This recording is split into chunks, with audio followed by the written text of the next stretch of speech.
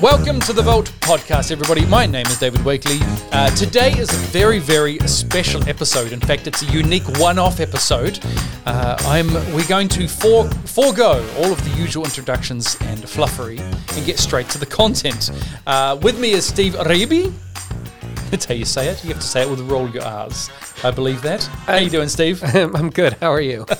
Steve is part of our IT team at Hillsong Church. He looks after the cloud. He looks after our infrastructure technology here at church. Yep. But also dabbles in the world of AI, which is what we're talking about today. Steve, I'm going to tell you why I called you up and said, I need you to jump on the podcast with me. I'm going to explain it to you right now. I'm going to say a week ago, I had what was you commonly call an existential crisis. And that was because I had seen so much of the development of AI. And I've seen people talking about the impact that it's going to have on society and job and the workplace, but also the very specific existential crisis that I was having was about my own family. Because my son, who is about to finish high school, his last year of high school this year, he's about to go and pursue a career. I don't know, go do further study. And this, to me, is the first time, and this is a great point to start off with, for the first time in history, my son, with the popularization of AI tools and AI technology and the mainstreaming of that, even in the last 1 month, means that for the first time he gets to be part of that generation that can make a decision based on the knowledge that AI is here and is not going anywhere and it's going to affect a lot of jobs. Yeah. So no pressure, but hey buddy, let's talk about this. And so I'm sitting there just thinking about what my son's going to do, and I'm going to have to I want to learn as much as possible to guide him in that decision, because there'll be nothing worse than going to university and pursuing something that is literally evaporating as he's learning. So that's why you're here, Steve. Can you help me? I'll do my best. So this is the topic for today: AI and pastoring.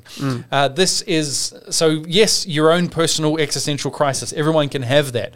But I was looking around on YouTube, and there's only a few videos up where people talk about the impact that it can have on pastoring. And so today, this video is for you if you have no idea what's going on and you've missed it. Well, this is not necessarily the primer for you to start with. You could probably search Google and YouTube for a couple of videos on the impact of AI on society. Do a couple of searches like that. Watch a couple of videos. There's a lot we can talk about. What I want to focus on, what it means for pastoring in the very near future, like now and very, very soon. So it's not a comprehensive look at the pros and cons. I've got my notes here, part of which were written by AI, which I'll get to. So this is not a comprehensive look at the pros and cons. There's a lot of negative that is going to happen. But here's my current stance, Steve. I don't know if you agree with this. It's here. It's going to be affecting us somehow. How do we respond to that? Would you agree with that? Oh, absolutely. Like it's already affecting society. Right. Absolutely. It's already starting to disrupt industries. With layoffs and everything like that. Yeah, so what are you doing now with it? Like in your role as in IT, what are you using AI tools for now? Basically, I'm using it to speed up what I'm currently doing. Right. So if there's a bit of code that I have to write, I will generally run that through an AI first to get what I need and then work from there. The other thing I'm doing with it is like looking at contracts. Run the contract through it to look for anything that might be something that we wouldn't want to sign. Right. Looking for clauses that you can miss. Yeah, because as they're reading through. Exactly. Like before we send it to the legal team to make sure that everything's as it should be. Yeah. We like to review it first so that there's less back and forth. Absolutely. So the things that we can catch beforehand, and I'm not a legal expert. Right. So I say, here's the contract. Does it have this type of clause? And it'll say yes or no. And I'll generally review the contract anyway, but it'll catch things that I'll miss. Absolutely. So that is a really good point. You're saving time not only your own time, but the legal team's time. Yep. You can literally make suggestions or say, hey, or have concerns already that you wouldn't have had a clue on beforehand. I'm using it I've been using AI tools now for maybe a couple of years, maybe a year and a half, probably a couple of years now, to help with creative writing. And I've seen that get better and better. And until today, where I was preparing for this script and writing what I wanted to talk about, and I was just asking, and you need to stick around for the ending if you're watching this, because the very last thing I say is being written by AI, and it might just blow your little mind. It blew my mind. So that's coming up soon. So let's start. Let's talk about this. And I'm going to go through some points really quickly, and some of them we'll dive into a bit deeper, and I'll get your thoughts on them, Steve. Sure. But that's what's happening. It suddenly hit me with my own family. I'm like, this is going to affect what happens in the future for my children. And I don't think schools and learning institutions are adapting quick enough to it. My son, who is he's using ChatGPT, which is one of the most prominent tools at the moment, to help him in his assignments. Now, I've been very clear to him to say, don't use it to write, but we were analyzing a movie, and we were able to ask the AI specifically, where are some points in this movie that talk about this, use this metaphor, or whatever the assignment was. And you've got to be very careful not to let the tool do the job, but it helped me as the dad who was trying to help my son, and I'm like, I don't really know, but let's find out together. Yeah. And so let's talk about the first thing I want to talk about is employment support. So in the past, when there was mass unemployment in our societies, it was generally during a recession. It was generally in a time where the last big one was the 2008-9 financial crisis, GFC. It wasn't in America. It really hit hard. In Australia, not so much. We were kind of insulated from it. But in a lot of countries around the world, it really impacted in different ways. But it impacted everybody to a certain degree, and everybody was on the same page. We are in a recession. There's less money going around. And we're all in this together. But I think what you'll find is in the future going forward for pastoral care and looking after the people in your church, we're going to be dealing with people who are not losing their job because of recession. In fact, their company may be making more money than ever, but they're losing their job because their job no longer exists. And that's been replaced.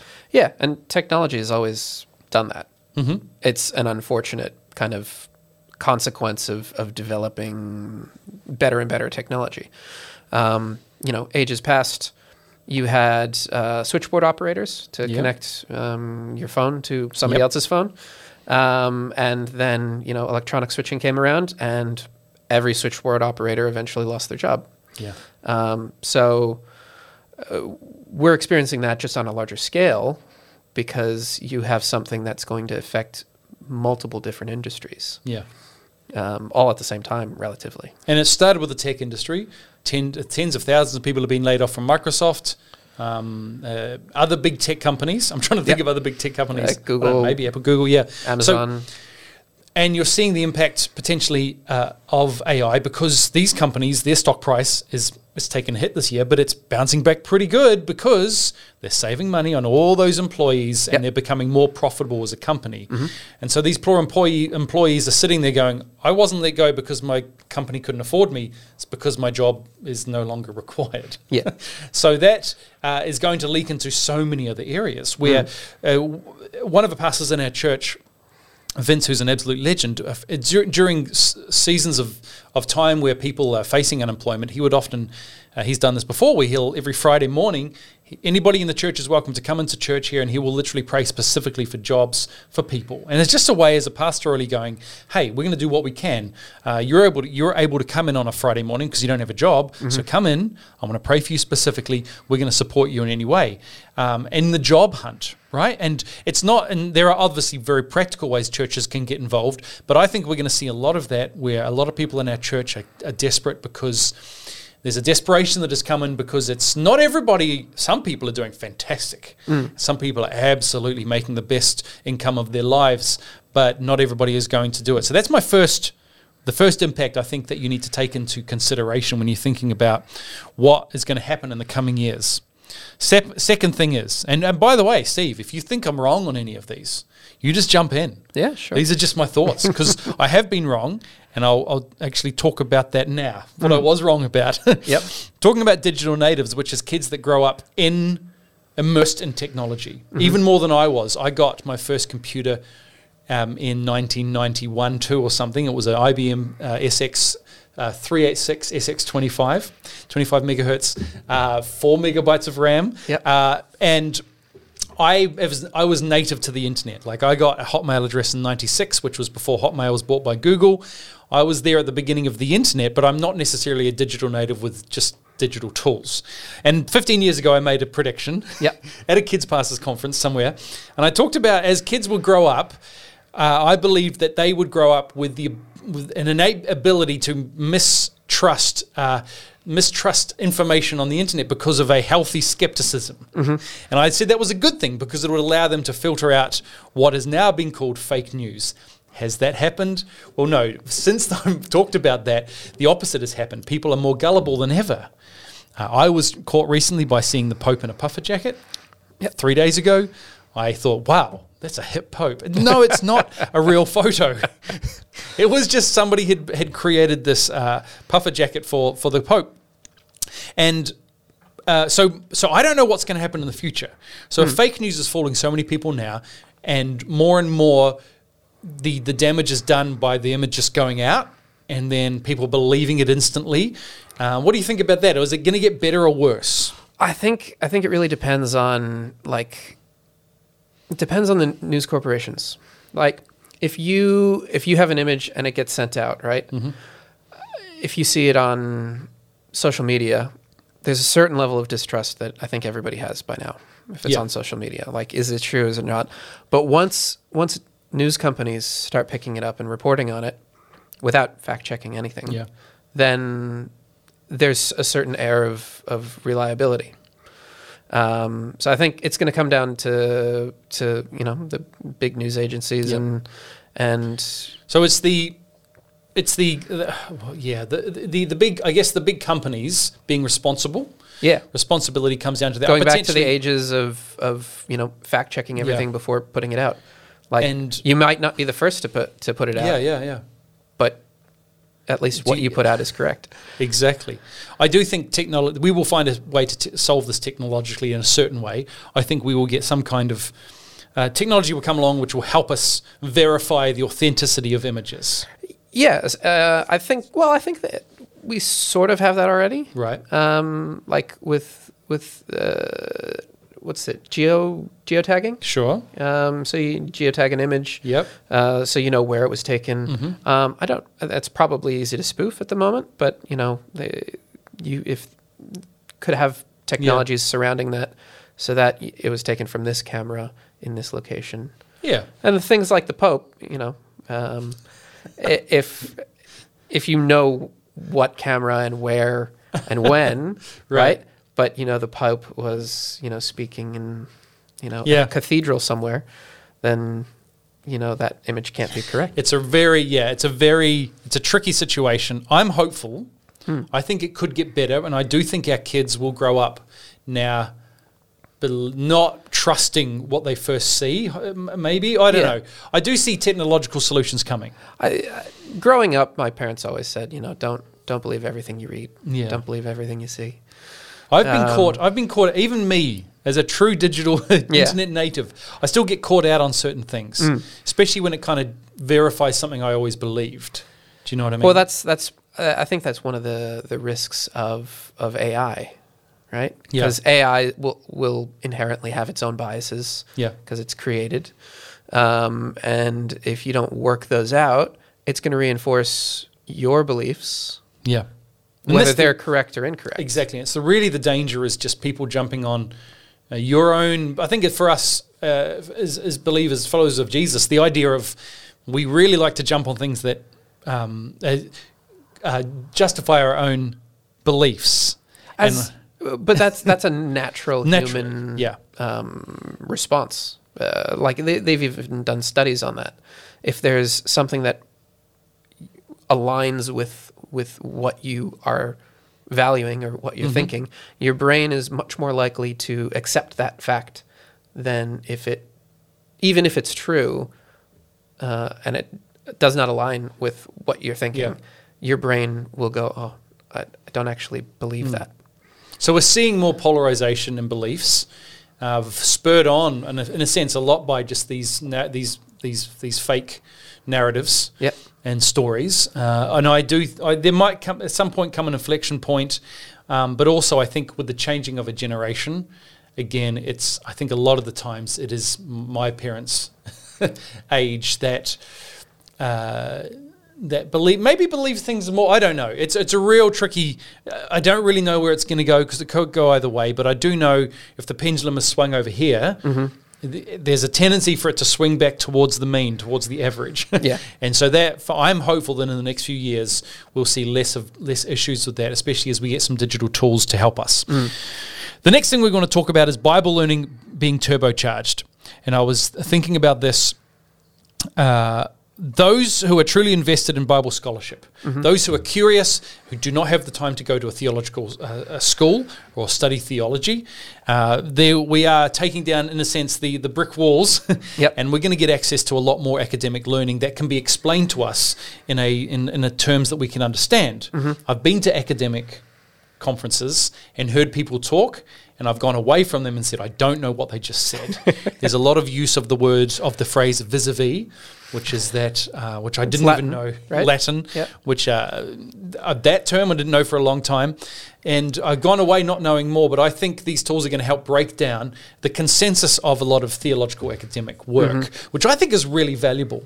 And I think it really helps us to understand the Bible more, especially in things like you were saying to me about context of Bible verses. Yeah. A lot of Bible reading is knowing the context in which it was written. So, without that context, it gets a bit confusing sometimes. A good example would be there's a lot of debate about the rubbish dump outside of Jerusalem, which was called Gehenna, I think it was. And people are like, well, that was on fire, and so that was the gates of hell, and it was a metaphor for hell. And other people are like, well, that's a real hell. Like one example. Yeah. And you could dive into that topic and go, well, was there really a rubbish dump outside of Jerusalem called Gehenna? I think that's if I remember correctly. So you could dive into the context of that. Yeah. And you could explore not just preachers, sermons about it, but actual academic study. And I think that's really, really valuable. And also that whole sermon preparation, just going, hey, there's a lot of different beliefs about this verse. What is the academic consensus about this verse? So you could see from outside your own theological camp, as it were. AI, you're still it's not gonna be perfect. Like you won't. No, exactly. You shouldn't take it. You shouldn't take it as gospel, because again, the biases that I mentioned before. Right. If it's learning on a whole bunch of some denomination and you're looking for information on the other denomination, it might not get that, and it might give you incorrect information. It's very true. Where if you're looking at a concordance or something like that, it's kind of vetted through academia. Where an AI, it doesn't really vet anything through. It takes material from different sources and then compiles it as best as it knows how. So I would see an opening here for a publishing company to build an AI that references academia. So you could train an AI based on all papers published online. Just having a source to that would be an opportunity for someone to build that. Because I wouldn't trust, as long as it's as long as it's not saying this is what this means.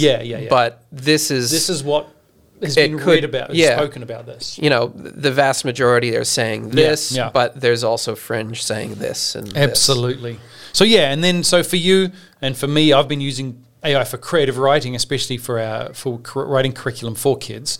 It's very helpful at that, but also you don't just use it verbatim.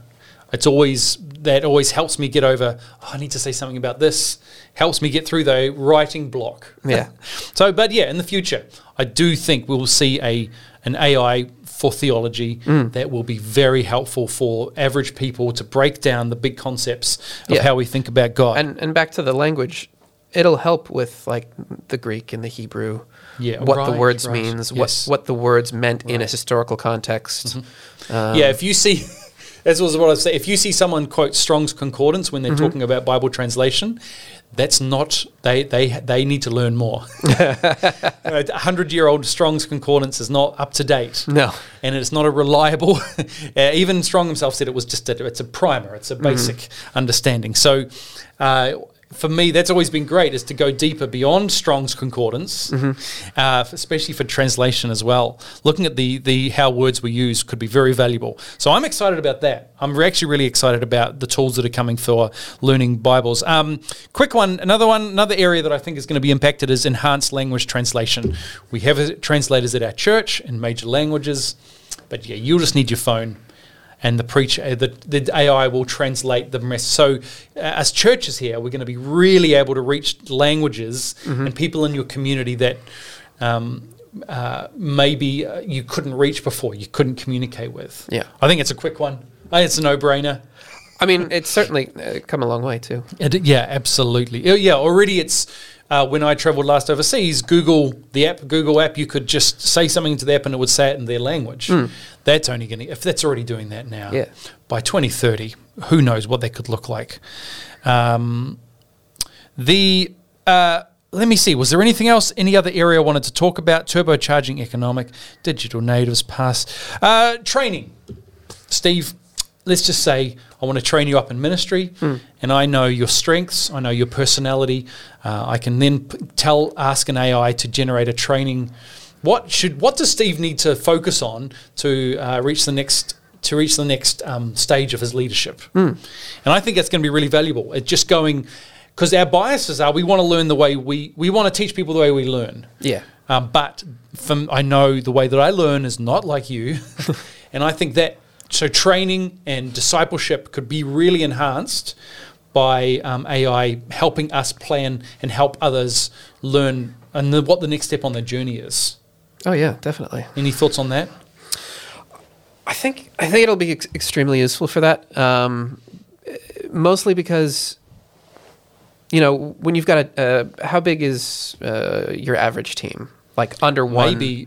Under one, like, I mean, you at least a dozen people like Jesus, right? Yeah. Okay. So a dozen. Maybe you got 12 people. A dozen people that you have to spend the mental energy to figure out. Okay, what am I going to do for this person? What am I going to do for this? What books do they need to read? This and that. Yeah. And generally, leaders, and it's not a shot on anybody, but leaders will go, Here's a book that was impactful for me. Yeah. It might be good for you, and then you hand out 12 books. With more insight into a person's development, that leader could go, okay, well, what books were impactful for me? Why were they impactful for me? Are there books that could be impactful? Same impact, but given in a different way for these different people. And that is doable right now. One of the things I've been doing on AI is training. So writing a novel, writing a book, you actually you give it the chapters you've already written. I've tried this out a couple of times. Given the first 4 chapters, and you say, given all this information, what should happen in chapter 4? Yeah. And it can tell you what's chapter 4. Now, what it's basically doing, it's not just the knowledge that it has, but it's the context that you're giving it. And there are lots of ways to train an AI with your own style and your own information, and remind the AI using this information. And so that's possible right now. In fact, I should try that.